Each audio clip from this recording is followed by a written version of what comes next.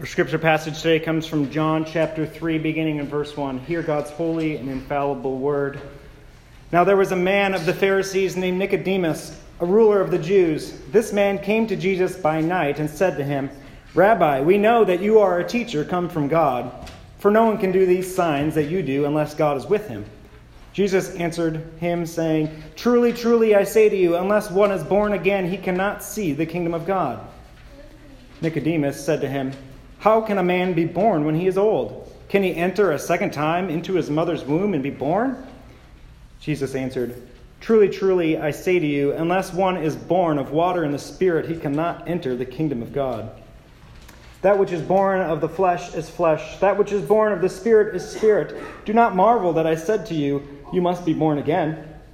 The wind blows where it wishes, and you hear its sound, but you do not know where it comes from or where it goes. So it is with everyone who is born of the Spirit. Nicodemus said to him, How can these things be? Jesus answered him, Are you a teacher of Israel, and yet you do not understand these things? Truly, truly, I say to you, we speak of what we know and bear witness to what we have seen, but you do not receive our testimony. If I have told you earthly things and you do not believe, how can you believe if I tell you heavenly things?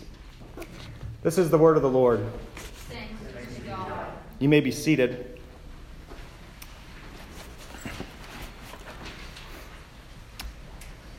As we come to God's word, we need his help to understand. Let's begin with a moment of prayer.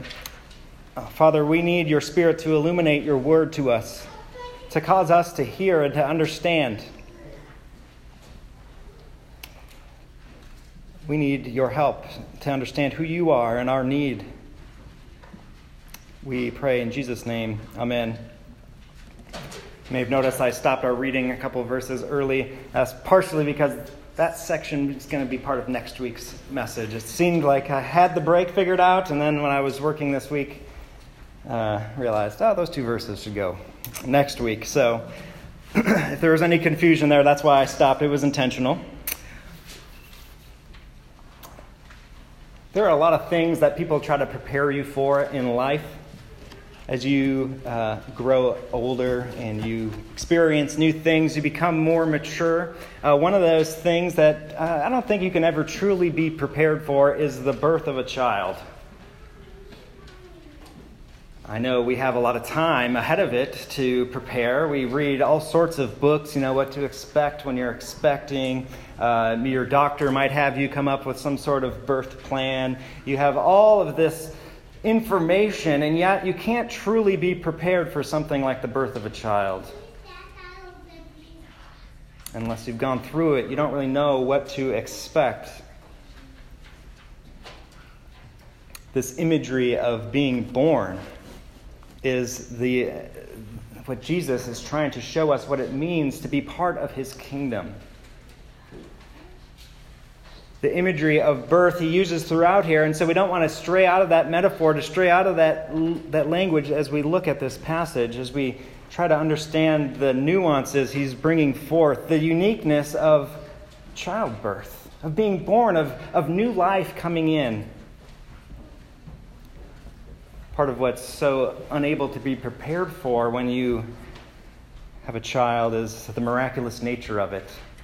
This whole new person has been created and is brought into the world. We certainly understand the science behind it, but there's something about it that is beyond reasoning, right? It's an experience we have. It's something that happens, and it's also part of everyday life. Is there anything more basic to humanity than our ability to bring forth the next generation? And yet God is doing miraculous work in the birthing of our children, and how much more so Jesus is drawing us into that imagery of his kingdom. This is a passage that has one of those common phrases in it that you might be familiar with. Born-again Christian. Has anybody called themselves a born-again Christian? I probably have many times. It's really pronounced in particularly the Southern Baptist Church and the Billy Graham Crusades. The message, you must be born again. It's the message that Jesus has here. But as these kind of phrases take on Christian subculture, sometimes they lose a little bit of the nuance and they gain a little bit more information than perhaps is intended by the text. And so this idea of being born again, we must be born again, is what we want to dive into today. Why does Jesus tell us we need to be born again? What does that mean? How does that work? Why does it matter? These are actually the questions that Nicodemus is asking. He doesn't understand what's going on, but it's something that we must do. Jesus doesn't mince any words here. It is the only way to be part of his kingdom. If you remember last week, at the end of chapter 2, there was this little section we spent some time on, and it talked about how there were people that believed in Jesus because they saw the signs that he did, but that Jesus didn't really trust them because he knew the sinfulness of man's heart. John introduces to us here in his gospel this interchange between Nicodemus. And we should be good readers of Scripture and realize this is going to be the first case example of somebody who professes to believe something about Jesus because of what he saw. He doesn't quite understand it all. There's still a problem. Jesus is not satisfied with his level of understanding, and so he draws him into something deeper. He tells him about his real need. Now, Nicodemus is this man, we're told, he is a ruler of the Jews, and he's a Pharisee. So this would have been somebody who had all of the academic accolades you would need to be a rabbi in the time of Jesus. He would have been on the council who oversaw the religious life of the people of God, the Sanhedrin. Right, this man knew all the right answers, would have been well thought of. And he comes to Jesus and he calls him rabbi. And now Jesus has been called rabbi a couple times already. But when it's done by somebody like Nicodemus, it's a little bit more jarring.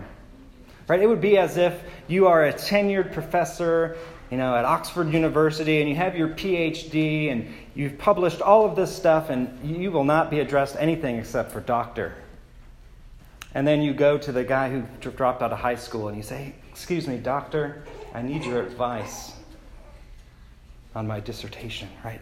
Like here, the man who is supposed to be the true teacher of Israel is coming to the true teacher of Israel and acknowledging that he is a rabbi. He is a teacher, and he must learn.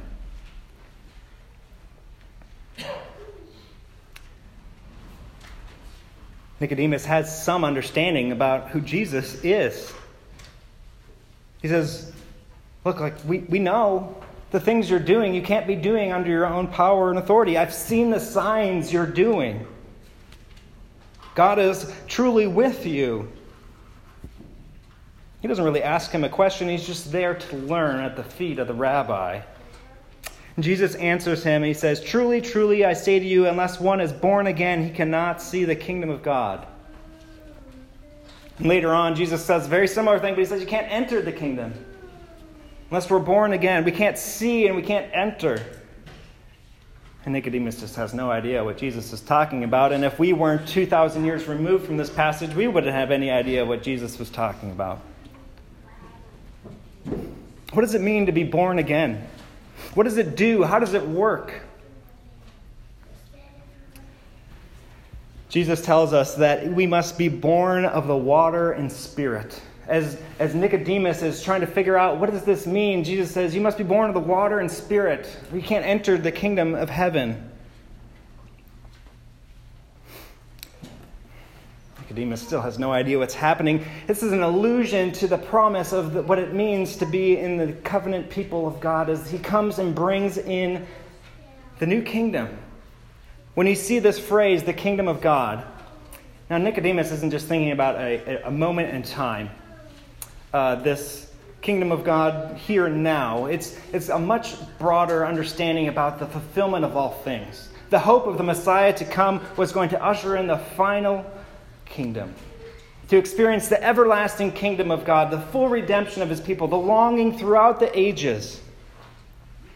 One of those promises is from Ezekiel 36. We've touched on this a couple times recently. Here's what it says, beginning in verse 25. I will sprinkle clean water on you, and you shall be clean from all of your uncleanliness. And from all of your idols I will cleanse you. And I will give you a new heart, and a new spirit I will put within you. I will remove the heart of stone from your flesh and give you a heart of flesh.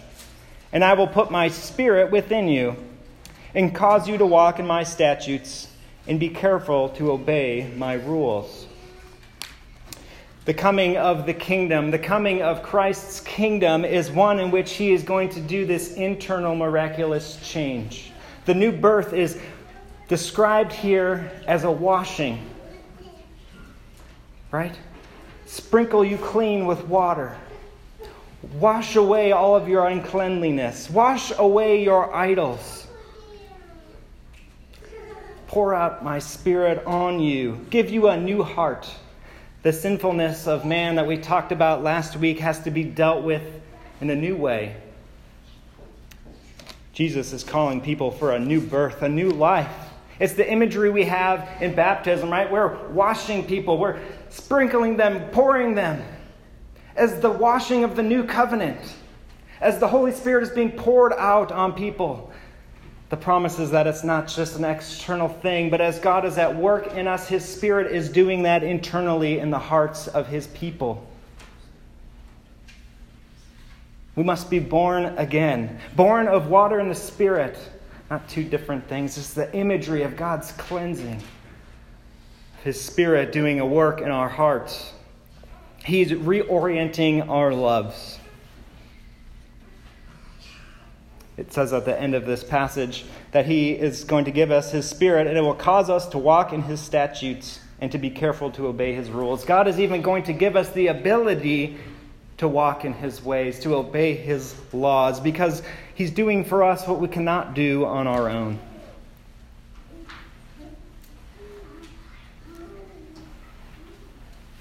Sometimes we like to think of the phrase as born again as the same as conversion. And they're inextricably linked to each other. But they're not the same. Because being born again, having this miraculous work happen in our lives is the thing that allows us to even have faith.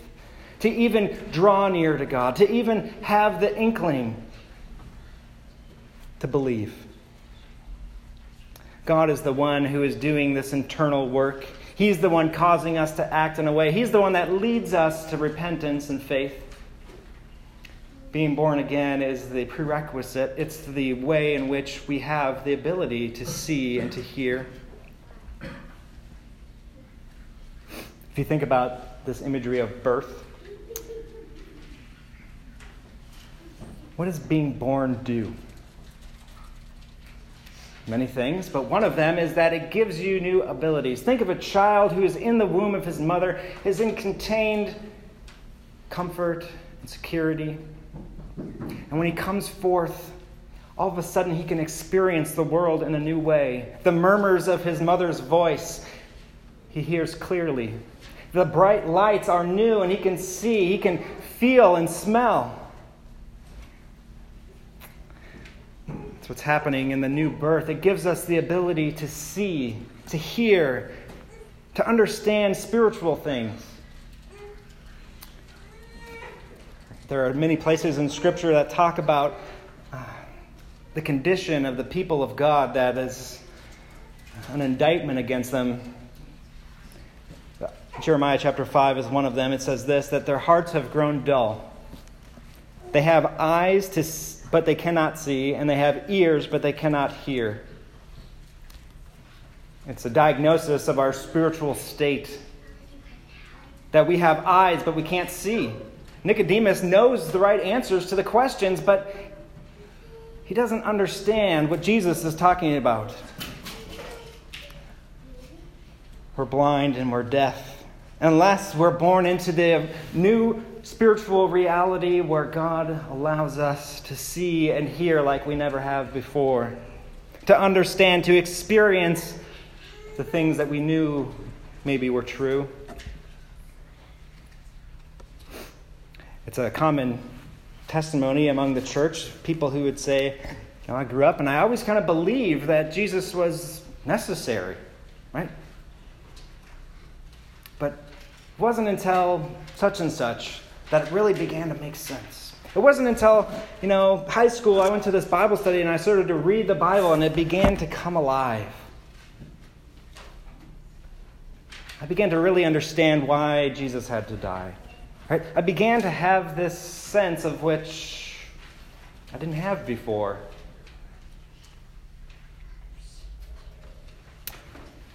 Well, how does it work? How does this happen? Jesus doesn't give us a whole lot of insight into that. He says it's like the wind.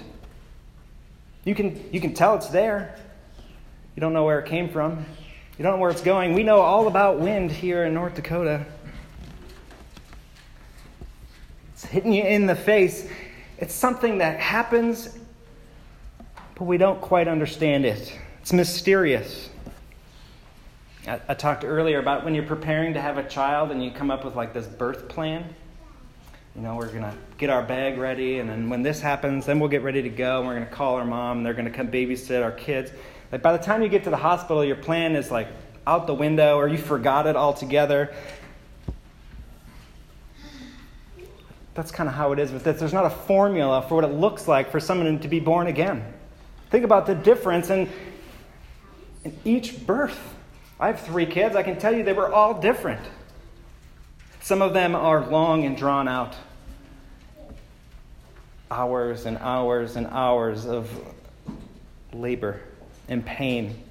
Some of them are so fast that you didn't even get to the hospital. Some of them are so difficult that they have to be surgically intervened. Emergency C-sections. And so it is with the new birth. We have the story of John the Baptist in one of the Gospels that tells us that even while he was in his mother's womb, he leapt for joy because the Spirit was at work in him. John the Baptist experiences the new birth before his real earthly birth. Some of us are born again. Experience is dramatic. It's fast. It happens unexpectedly, or it happens painfully. Some of us can't really remember a time when we never didn't know the Lord. The birth has happened before we even knew. But what's important to remember about the new birth, the need to be born again, is it takes the things that we can know and it gives them tangibility. We can experience them in a new way. We are able to see spiritual truths. And why does this matter? Well, it places God in his proper place. We often like to think that we are in control, or when we read something like, you must be born again, hey, you need to be born again. It's something that we cannot do to ourselves. It's offensive to people who are morally upright, like Nicodemus. It's offensive to someone like Nicodemus to say you must be born again. Think about who Nicodemus is. He is a Jew born in the line of Abraham. He's at the top of the religious order of the day. And he's saying your lineage, your birth doesn't do anything for you in God's kingdom. You must be born of the Spirit. A son of Abraham isn't good enough. Religious activity and morality cannot get us even close. We can't cause ourselves to be born. But it's also a very comforting truth. To those who are weak and who are broken, who don't have a noble birth, the new birth reminds us that it's even possible. Nobody is too far gone.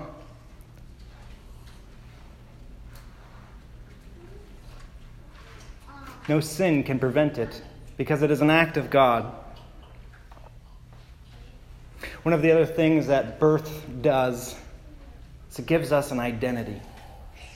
There are very, very, very few, less everyday things in our culture that we can say are truly objective about our identity. We can act a certain way or do certain things to change our identity. If we want to be like this, we just got to do these things. But our birth is probably one of the few things left that we can't change. We can't change who our mom is. Not truly. We can't change the way in which we were born. We are identified with that moment in time. We are identified with our lineage, whether we like it or not, whether we know them or not. Send in your DNA sample and find out where you were born from. That's our identity. It's in many ways at the core of who we are. And as we are being born of the Spirit, we are given a new identity. We're becoming children of God. One of my favorite passages in Scripture comes from 1 John chapter 3. John, the guy who wrote this gospel, also wrote some letters. John chapter 3 says this: "See what kind of love the Father has given to us, that we should be called children of God. And so we are." God is at work building his kingdom, not through finding people to follow a powerful king into battle, but doing a miraculous internal change and pouring out his love in a way that will actually make us into his children. It reorients everything about us.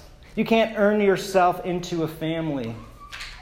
We belong because that's where we were born into.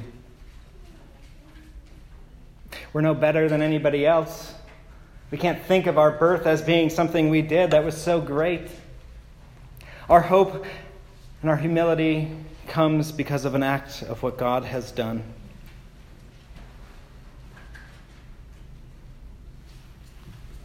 It gives hope for those who believe, but Jesus didn't trust. That as they believe, that as God is at work, he is able to change their hearts, to take fickle, sinful, depraved people and to turn them into his children. To take wicked humanity and turn them into saints. And as children, we become heirs. We're welcomed in a way that we cannot even begin to understand, into God's presence as a Father who has shown love to us. So if this is an act of God and it's something we can't do to ourselves, what ought we to do? I only have a couple ideas of application for you. One, it ought to shape the way we interact with people. Interact with ourselves, with our family, our loved ones. It ought to give us great comfort that we're not the one in charge of converting people. Right? If we have to live perfect lives in order for people to believe in Jesus, no one's going to believe in Jesus. If we have to tell everybody the perfect truth of the gospel in an unadulterated way, we will fail. If our church must be perfect, if this sermon must be perfect, we will fail. But we can have confidence because it's God who is at work. And he is the one that we must go to.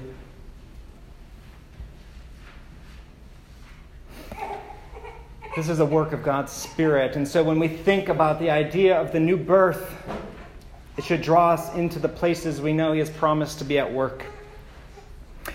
Gathered as his people together, he meets with us. His Spirit is at work as we come to worship. God is not at work in random, secret places, but in his chosen messengers. Right? The apostles go out in the book of Acts. And when they're preaching, the Holy Spirit falls. The new birth happens. People are converted through his appointed means. God is at work through prayer. He's at work through preaching. He's at work through reading his word. He's at work through worship. These are his appointed means, the things he has chosen to work through. And so there's real hope. There's real hope in our prayers. For our children, for our loved ones, for those who seem so far off. There's hope for those who seem close, too.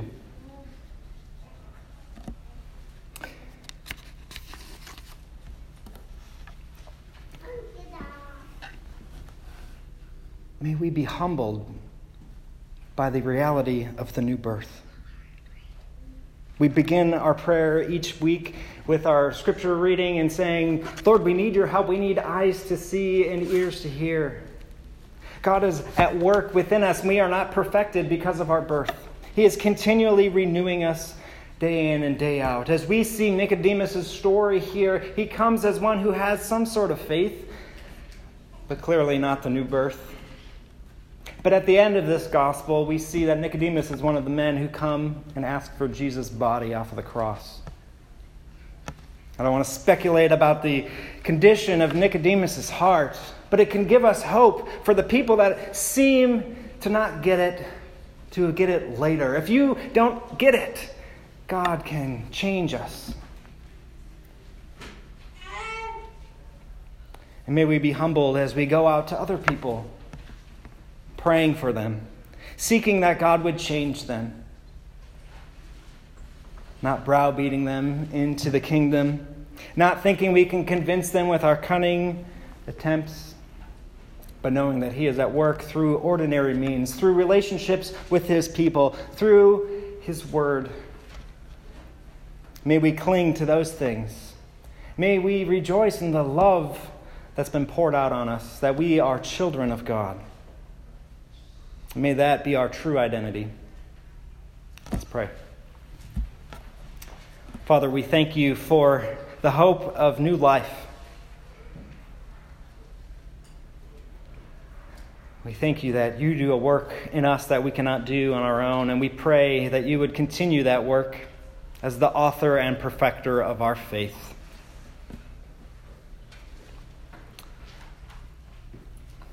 Lord, continue to give us eyes to see and ears to hear. We pray in Jesus' name, amen.